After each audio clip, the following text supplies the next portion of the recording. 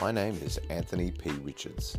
I'm a pastor and I started this podcast channel to equip, encourage, inspire and challenge you to passionately live to your potential in Christ through the Word of God. For more information, you can go to my YouTube channel, Anthony P. Richards.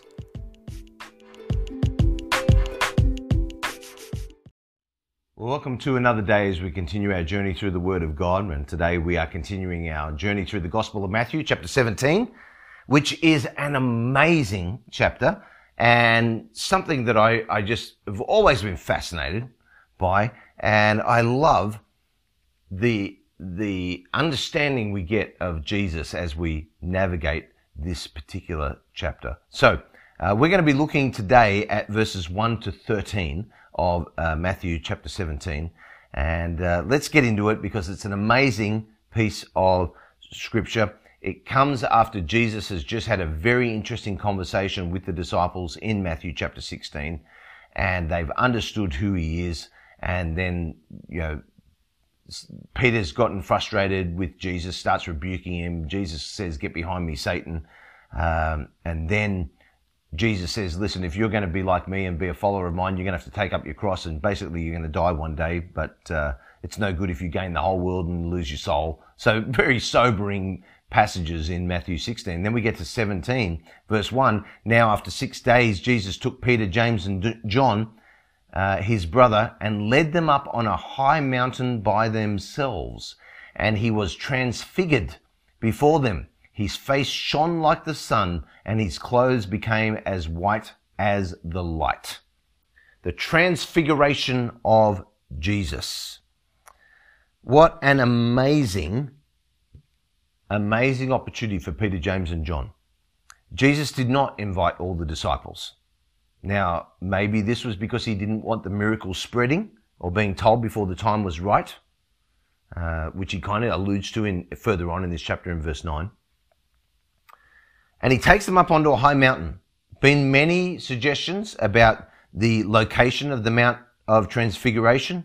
Mount Tabor has been suggested. Mount Hermon has been suggested. Mount Meron has been suggested. I've spoken to experts of the land of Israel. Most of the ones that I've spoken to, or pretty much all of them, I should say, not most, assigned Mount Hermon as the most likely place for the Mount of Transfiguration, which was up in the north. Why do they say that? It's because that's where Jesus was when this happened.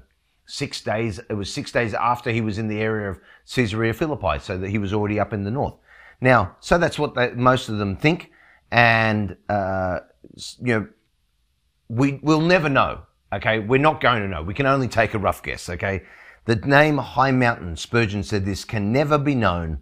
For those who knew the locality of the mountain have left no information as to which it was. Tabor, if you please. Hermon, if you prefer it. No one can decide. Just some reality by Spurgeon. So he was transfigured before them. Rather than worrying about where it was on a high mountain somewhere, and he was transfigured. He was transformed. Changed. Figured. Changed. His figure changed. His formation changed. Not merely just a change in outward appearance. And whatever the effect was, it was incredibly striking. And Jesus became so bright in appearance that he was like the sun and difficult to look at. The verb, David Guzik says this, the verb metamorpho, which means to transfigure, transform, or change in form, suggests a change of inmost nature that may be outwardly visible. And that was David Guzik quoting D.A. Carson. It may be that this glory shone forth in the Garden of Gethsemane when those who arrested him fell back when Jesus said, "I am." All of a sudden he revealed and they went, "Oh, that's who he is." Wow, we get to actually physically see it now. Now, essentially this was not a new miracle, but the temporary cessation of an ongoing one. The real miracle was that Jesus most of the time could actually keep from displaying his glory. And John said, "We beheld his glory." Peter wrote, "We were eyewitnesses of his majesty." Spurgeon said this, "For Christ to be glorious was almost a less matter than for him to restrain or hide his glory. It is forever his glory that he concealed his glory.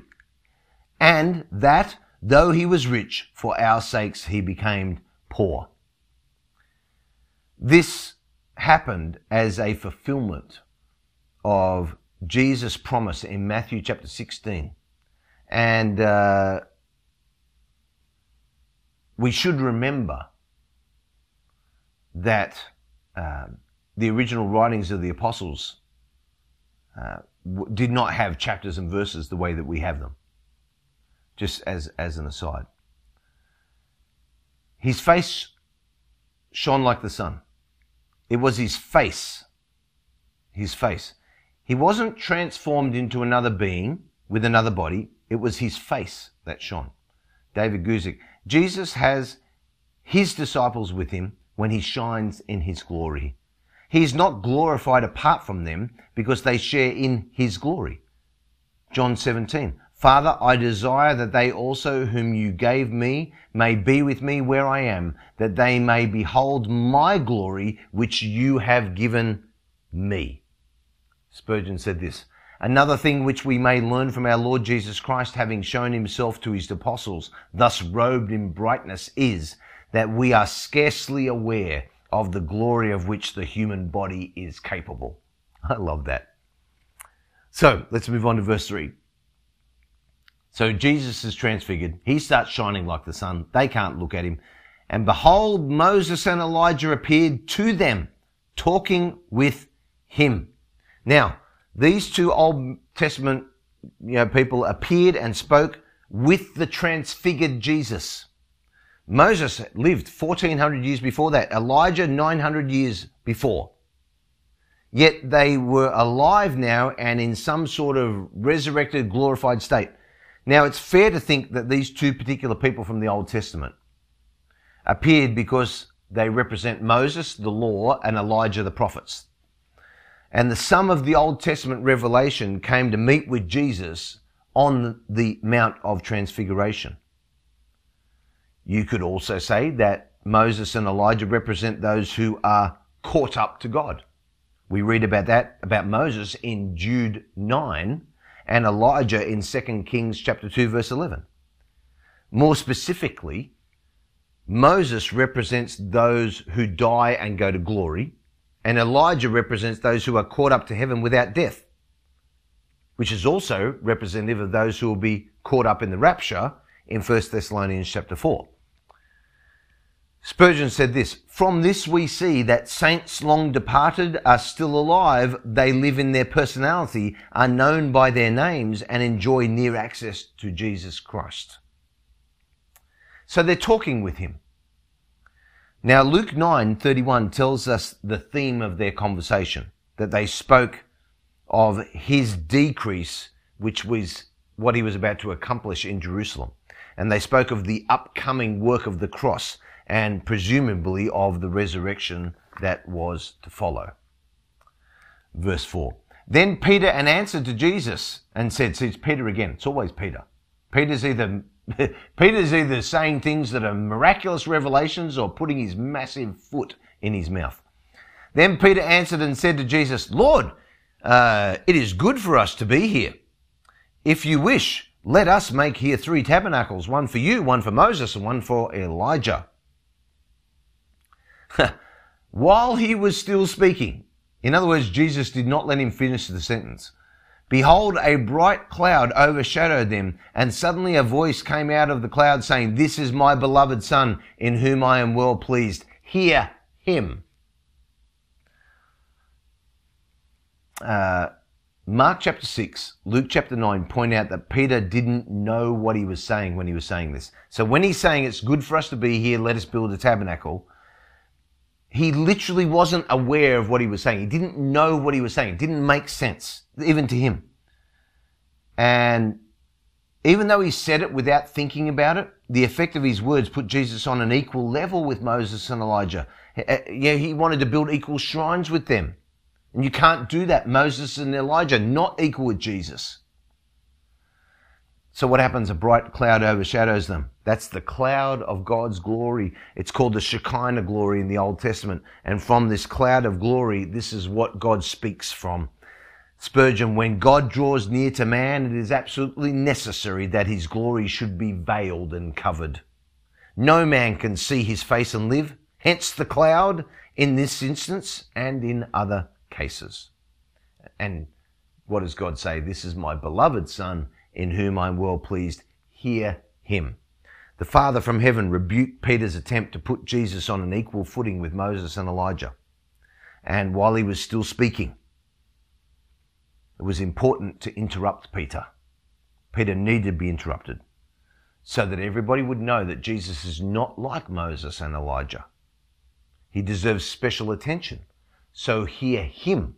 Don't hear what Moses and Elijah got to say. Hear him. Hear Jesus.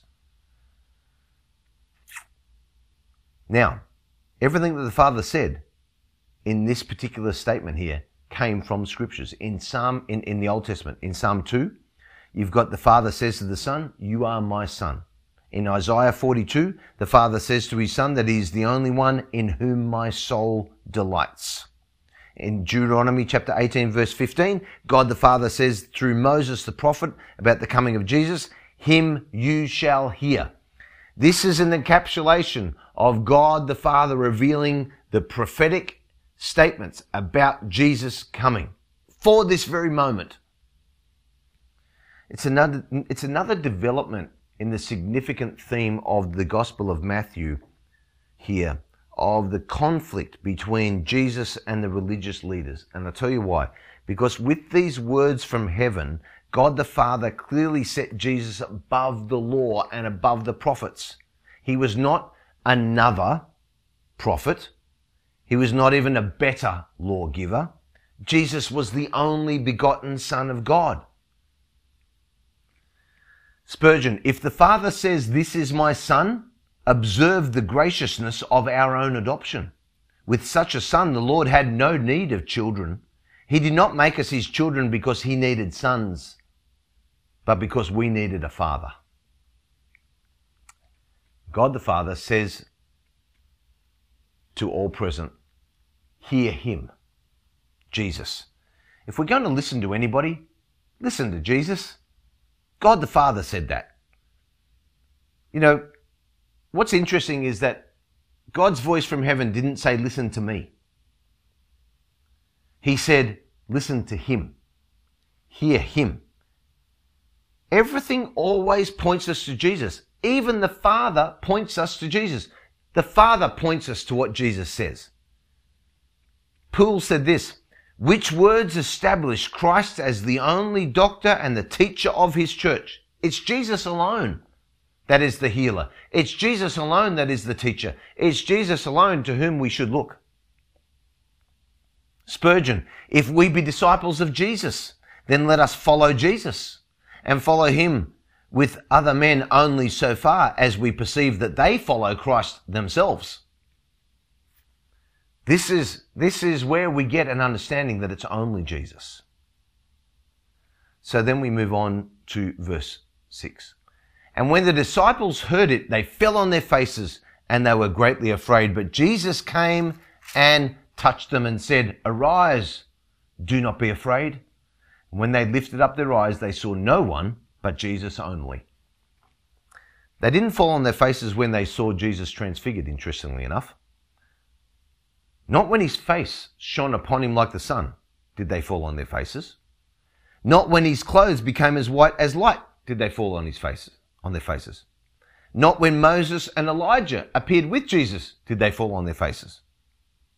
Not when Moses and Elijah spoke with Jesus did they fall on their faces. And not even when the cloud of glory appeared and overshadowed them did they fall on their faces. But when the disciples heard the voice from heaven, they fell on their faces and were greatly afraid. Spurgeon, they were in the immediate presence of God and listening to their Father's voice. Well might they lie prostrate and tremble. Too clear a manifestation of God, even though it related to Jesus, would rather overpower than empower us. Gives us a great understanding of the power of God the Father. He says, arise and do not be afraid. the disciples were once again uniquely in awe of Jesus, which explains the purpose of the transfiguration, which was partly to reassure the disciples that Jesus really was the Messiah, Peter, James, and John. And even if he would indeed be crucified, as he is so surprisingly revealed to them just a few verses beforehand. But we have to note the context here. Jesus just revealed that his humiliation and sufferings that he was about to go through to them. And it makes sense that now they receive another divine testimony of who Jesus is and his status as the Son of God. And they lifted up their eyes and they saw no one but Jesus. Their entire focus was forced to be on Jesus alone in that moment. The cloud's gone, Moses is gone, Elijah has disappeared. David Guzik makes some interesting observations. It might have been that after the events of the Transfiguration, no one remained for the disciples. Theoretically, when the experience was over, there would have been no Moses, no Elijah, and no Jesus. This is exactly the experience of many. They have some spiritual experience or receive some ministry from the Holy Spirit of God, but when it's over, it's over. Done and gone. Nothing remains. Secondly, it might have been that after the events of the Transfiguration, only Moses remained for the disciples. Though Moses was a great man, compared to Jesus, he was like the moon to the sun. It would be sad to exchange the grace and truth that came by Jesus for the law that came by Moses. But there are those sad ones who see Moses and his law only. Thirdly, it might have been that after the events of the Transfiguration, only Elijah remained for the disciples. Elijah was a great man for the power of his word and the boldness of his national reforms. Yet all this doesn't compare to the person and the work of Jesus. And finally, it might have been that after the events of the Transfiguration, all three remained. At first, this might have seemed to be the best. Why not all three? Yet now that Jesus has come, Moses and Elijah can fade in their supportive roles and never be put on the same level as Jesus. And Spurgeon sums up this verse. At this day, my brethren, we have no master but Christ. One is our master, and that one is enough. For we have learned to see the wisdom of God and the power of God in Jesus only. Wouldn't have been amazing? Let me read from verse 9. Now as they came down from the Mount of Transfiguration, Peter, James and John with Jesus, Jesus commanded them, Peter, James and John, tell the vision to no one until the Son of Man is risen from the dead. In other words, don't tell anybody until after I'm resurrected. And his disciples asked him, saying, why then do the scribes say that Elijah must come first? And Jesus answered and said to them, indeed, Elijah is coming first and will restore all things. But I say to you that Elijah has come already, and they did not know him, but did to him whatever they wished. Likewise, the Son of Man is also about to suffer at their hands. Then the disciples understood that he spoke to them of John the Baptist. Tell the vision to no one. Wisely, Jesus told the disciples to not speak of his transfiguration after the resurrection, because the resurrection of Jesus was the final confirmation of Jesus' ministry and his glory. And until then, reports of the transfiguration would be more likely to test the faith of those who did not see it rather than strengthen their faith. Why then did the scribes say that Elijah must come first? The disciples had heard that Elijah must come, and it was a promise in the Old Testament in Malachi chapter 4 verse 5. Behold, I will send you Elijah the prophet before the coming of the great and dreadful day of the Lord. So their question could, I guess, go a little bit like this. Jesus, we know Elijah comes first before the Messiah. We know you're the Messiah, yet we just saw Elijah, and it seems that he came after you. And Jesus says, indeed, Elijah is coming first and will restore all things. So Jesus assures and reassures the disciples that Elijah would indeed come first, but the first coming of Jesus did not bring the great and dreadful day of the Lord. Instead, the Malachi chapter 4 verse 5 coming of Elijah is probably best identified with the appearance of the two witnesses in Revelation chapter 11, and then the second coming of Jesus. So Jesus says, but I say to you, Elijah has come already. So there was also a sense in which Jesus could rightly say, Elijah has come already. Elijah had arrived in the work of John the Baptist, who ministered in, as Luke said in Luke chapter 1 verse 17, in Elijah's spirit and power.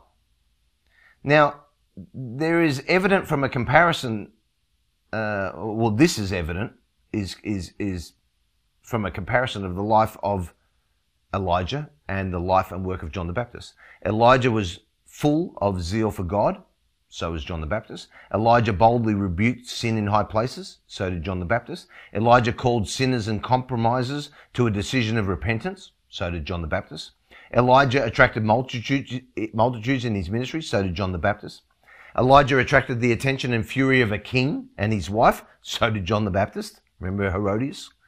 Elijah was plain and simple as a man in the way he lived, so was John the Baptist. Elijah fled to the wilderness. John the Baptist lived in the wilderness. Elijah lived in a corrupt time and was used to restore a failing spiritual life. And so it was true of John the Baptist. Which leads us to our observation today. Jesus, always only Jesus. Jesus the teacher, Jesus the healer, Jesus the counselor, Jesus the Savior, Jesus the Lord, Jesus the Comforter, Jesus, Jesus, Jesus, always only Jesus. Jesus is all I need. Jesus, you're all I need. That's our statement today. Whatever you're going through right now, just take a breath. There's a lot of things you think you need. But I want you to be reminded right now that all you need is Jesus. Just take a breath. Say, Jesus, you're all I need. Thank you that you're all I need. Heavenly Father, I pray that we would have an understanding that you are all we need.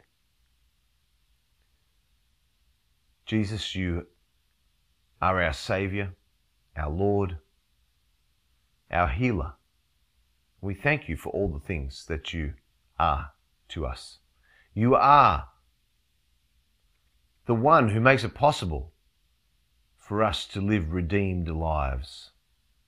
Lives that have a hope of eternity with our Heavenly Father. And so I pray, Lord, right now for everybody who has a need. And Lord, I know some of those needs, they're legitimate needs. And my heart goes to those people who have such deep needs, Lord, life and death needs. But I pray, Lord, right now that in the perspective of whatever needs any of us are praying for, that we'd understand that all we really need is Jesus. And that all anybody needs is Jesus. In your name we pray. Amen. Thank you so much for listening. For more content, please don't forget to check out my YouTube channel, Anthony P. Richards. Have a great day.